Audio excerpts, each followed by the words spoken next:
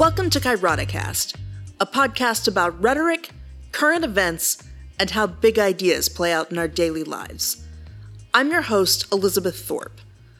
Our goal at K011 is to look at how rhetoric functions in the real world. On Saturday, June 20th, Trump had his first rally in months. It was a bit of a mess from the word go. The rally was held in Tulsa, Oklahoma, and was originally scheduled on June 19th. This caused a great deal of controversy because Tulsa is the site of the worst incident of racial violence in American history. June 19th is also known as Juneteenth and is the commemoration of the end of slavery. Perhaps in normal times, and for a normal presidency, this wouldn't be seen as hugely problematic. The president could take the opportunity to do an epidictic, which means ceremonial, address commemorating the events in a respectful and somber way. But these are not normal times, and this is not a normal presidency. At first, the word was that the president was going to do a speech on race.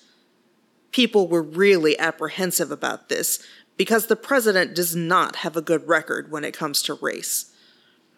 This is why people were so upset about it being on Juneteenth in Tulsa. Nobody trusted this president to handle that with dignity or respect.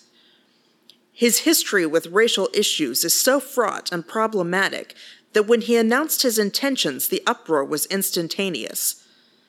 Nobody believed his goal was to commemorate Black struggle or achievement.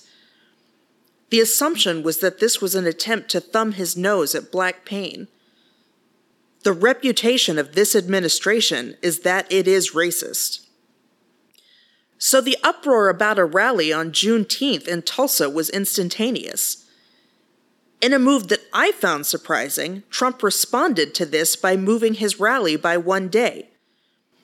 Usually his response to criticism is to double down, but this time he seemed to take some criticism seriously. I don't know if it is the environment in which he finds himself, but he actually took public outcry into consideration for once. And instead of doing a speech about race, it would be just a normal campaign rally. Then there was the issue of dealing with COVID. There was a lot of controversy leading up to the rally because Oklahoma was seeing rising numbers of COVID cases every day leading up to the rally. But the rally was not going to require masks or social distancing inside the arena. They said they would encourage everyone to take healthy precautions, but nothing would be required. And everyone anticipated this rally would be big. This leads us to perhaps the biggest snafu of the entire event: the numbers. The Trump campaign claimed that over 1 million people had requested tickets to the event. They anticipated huge numbers, around 100,000 at this rally.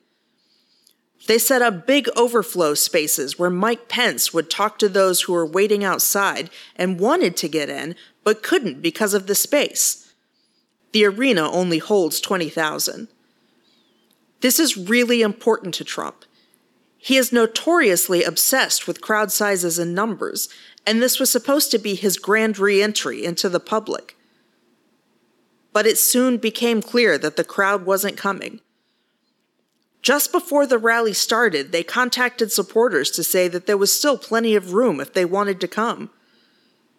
They began to dismantle the overflow area because there wasn't anyone in the overflow area.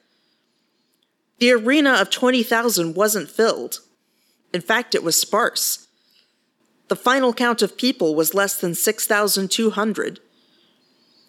The word is that some of this is because of the work of a new generation of anti-Trump activists. The inflated numbers the Trump team expected may have been due to TikTok teens and K-pop stans who, in an organized and concerted effort, requested thousands of tickets to the rally, so the administration had no idea how many supporters to actually expect. While these teens are not really responsible for the low turnout, they did inflate the expectations, making the low turnout look even worse for Trump. Trump tried to blame the low turnout on protesters outside the arena, but the number of protesters there was negligible and could not have kept tens of thousands of Trump supporters away from the rally. The Trump team had expected 100,000 supporters that evening, and the small number of protesters could hardly have managed to keep that many at bay. So ultimately, the rally was a disaster for Trump from the moment it was announced. If you watched the rally, it seemed like a normal rally. There was a boisterous crowd that hung on Trump's every word and cheered and clapped and yelled enthusiastically.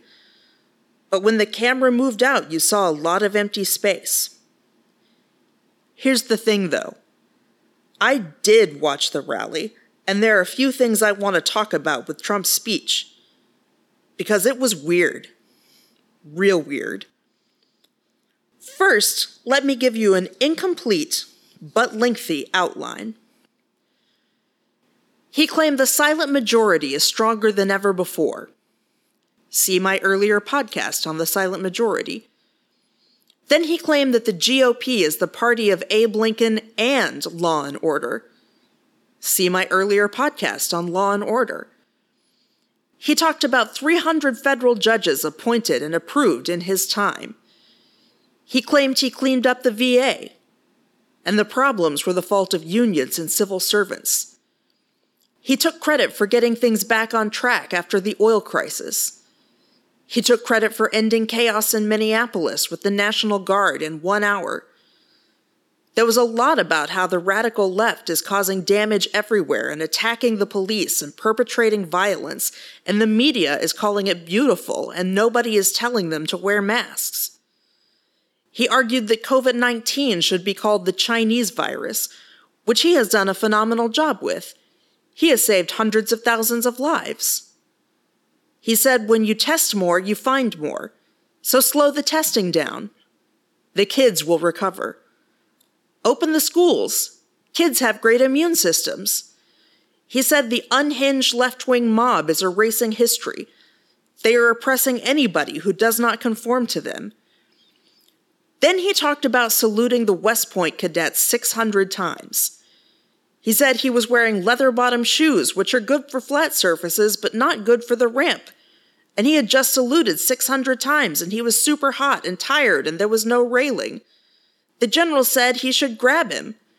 He told the general he might, because he can't fall with the fake news watching. And this part is really long. He spent a lot of time talking about this ramp. Then on to drinking water.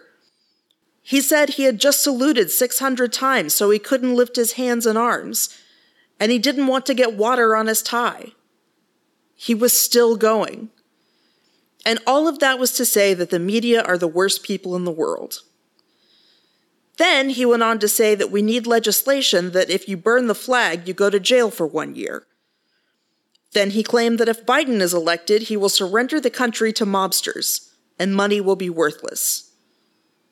Then he wanted us to look at the stock market.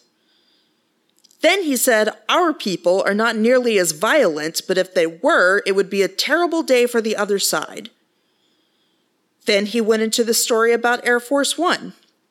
He got a good deal on Air Force One planes. This is a really long story, and it gave him an excuse to call Boeing leaders dumb sons of bitches. Then it was on to foreign aid, and how we are owed a good deal of money from Germany. Then it was the choice in 2020 is between bowing to the left-wing mob or standing tall as a proud American. Then it was about he's upset with the NFL for its comments on kneeling. Then it was about Joe Biden and the Dems who want to prosecute people for attending church but not for burning a church. They want to abolish bail and ICE. We're doing great on the border. Nobody's coming over right now. The chaos you see in dim cities is what you will see everywhere if I lose. At his direction, the military took down top terrorists in the world. Then there was some foreign policy discussion, but it was just lists of things. The left calls you a racist for using perfectly fine terms. The left wants to subsidize late-term abortions and after-birth executions. The left wants to restrict your religious liberty. The left wants to ban fracking after we've become the greatest energy power in the world. The left wants to obliterate your constitutional rights. Biden will stack the court. Then he said, I'm more handsome. I have better things. I ran for office once and became president. They are not the elite. Then he talked about how people don't understand that his administration really won on DACA. They're going to redo it and it will all work out. It's basically like they just have to redo the paperwork. Then he said Biden is a Trojan horse for socialism. Biden has eulogized segregationists and members of the KKK, but smears people like you as racists. Obama and Biden built the cages. Biden has supported every policy that hurt Black America for the last 40 years. Racial justice begins with Biden's retirement from public life. We built the best economy in the history of the world, then the plague came. It's going to be the single greatest economy we've ever had. It's been the strongest 50 days in the history of the stock market. Then he lists the accomplishments for Black communities. Then he talked about school choice, murder, crime, and poverty in democratic cities, how he will always support law enforcement, how he will protect Medicare, Social Security, and pre-existing conditions, how we'll build the wall, and a bunch of other things we're going to do, and then a bunch of conservative platitudes, appeals to tradition, and no real good appeals to pathos. Oh my God, that is so long and it is so much. And it is nowhere near the whole thing.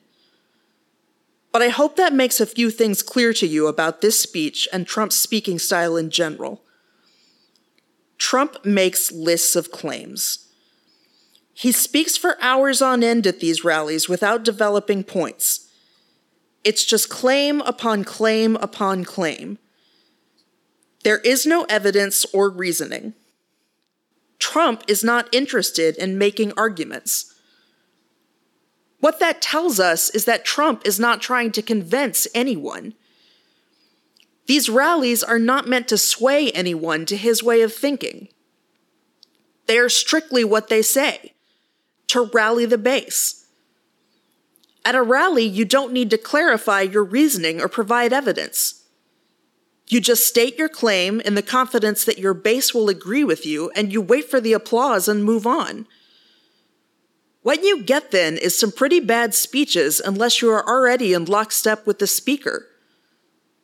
There are no appeals to logos, which we've talked about before. Reasoning isn't necessary to convince people to accept these claims. There are few appeals to ethos. The audience doesn't need to be convinced of the speaker's character. They're already enamored. And there actually are not that many appeals to pathos. The audience is already worked up. The speaker doesn't have to work to appeal to the audience's emotions. There may be some emotive language and the occasional appeals to fear or authority, but you don't get that many narratives or metaphors because the emotion is already running pretty high. It's an emotional speech, to be sure, but not really because of that many appeals to pathos in the strictest sense. It's just that the list of claims that he makes connect to his audience on an emotional level. But it's this narrative idea that I want us to delve into a bit further. There are two extended stories that Trump told. Usually when a politician shares a story, it is to pack an emotional punch, but Trump seemed to have different goals in mind with his narratives. Instead of appeals to pathos, he was focusing on appeals to ethos. But they were odd narratives in the grand scheme of things.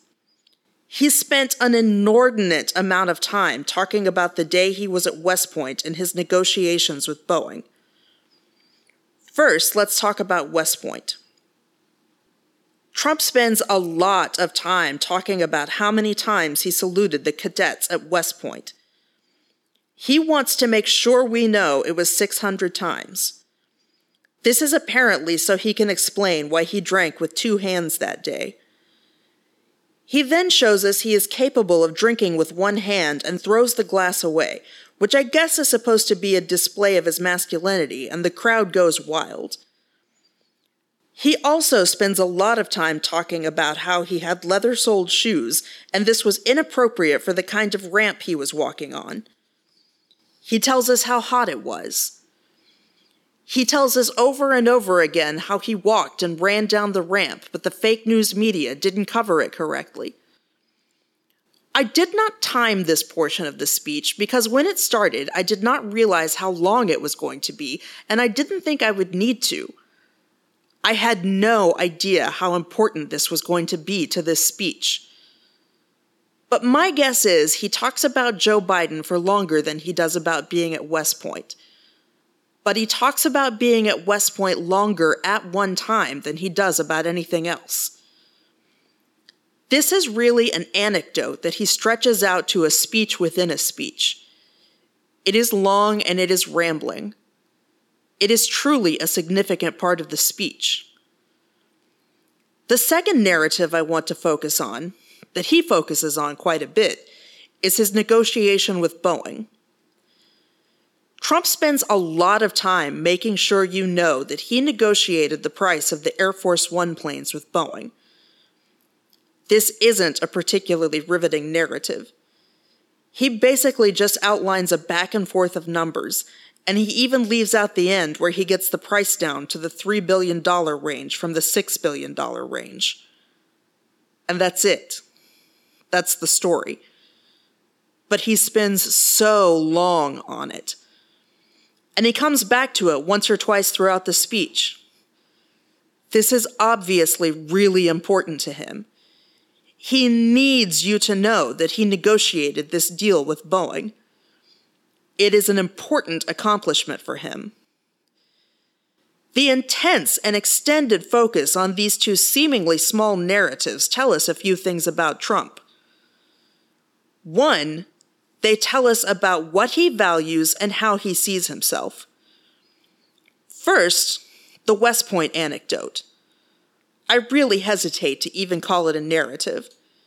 It's long and drawn out, but there really isn't a beginning, middle, or end. It's just a description of a thing that happened. There's a great podcast on this from Rhetoric Lee if you're interested. It's clearly a defense. He was made fun of for some stupid things by a hypercritical public, specifically the way he walked and the way he drank a glass of water, but he can't let it go. Look, the criticism to begin with was pretty dumb. Some people tried to make it out as concerns about his health, but what it comes down to is that for some people, everything Trump does is worthy of critique. But Trump is notoriously thin-skinned. He has an incredibly fragile ego, and this is the kind of thing that really gets to him. What should have been a non-issue turned into a huge portion of this speech. Trump spent an entire portion of his speech defending his masculinity, which he felt had been impugned. It was a litany of excuses as to why his behavior was the way it was, followed by a macho display of throwing a glass of water. So much of Trump's appeal is vested in hypermasculinity that he can't let it go when a criticism is made that makes him seem weak. Secondly, the negotiation story serves the same purpose. It portrays him in some kind of masterful position. It's an entire story designed to show that he is in charge. An entire corporation, Boeing, bent to his will. And he didn't have to do anything but just tell them what to do. This is a story about how he is powerful and can command people and groups to do his bidding. It's a really boring story, but in this speech, it is a story about his masculinity and his power. The second thing these stories tell us is what the Trump presidency is about and what it is accomplishing right now. You will notice that Trump does not spend the same amount of time talking about his accomplishments dealing with COVID. He mentions it, but there is not an extended narrative. The only other thing the president gives an extended amount of time to like this is his list of claims about what he has achieved for the Black community, and it is not a narrative, it is just a list of claims. These narratives tell us about what Trump can effectively describe at this point in his presidency. This is a speech of drawn-out anecdotes with no substance. He has nothing he can base his campaign on right now, so he is talking about small things he can anchor his campaign to in order to avoid the bigger things. His accomplishments are owning the media by showing how they were wrong to attack him and negotiating with Boeing, so he spends time on that. Everything else is just a sentence or two, and then he moves on. What he wants to describe and spend time on are the things that show him to be a real man, but those things are small and trivial.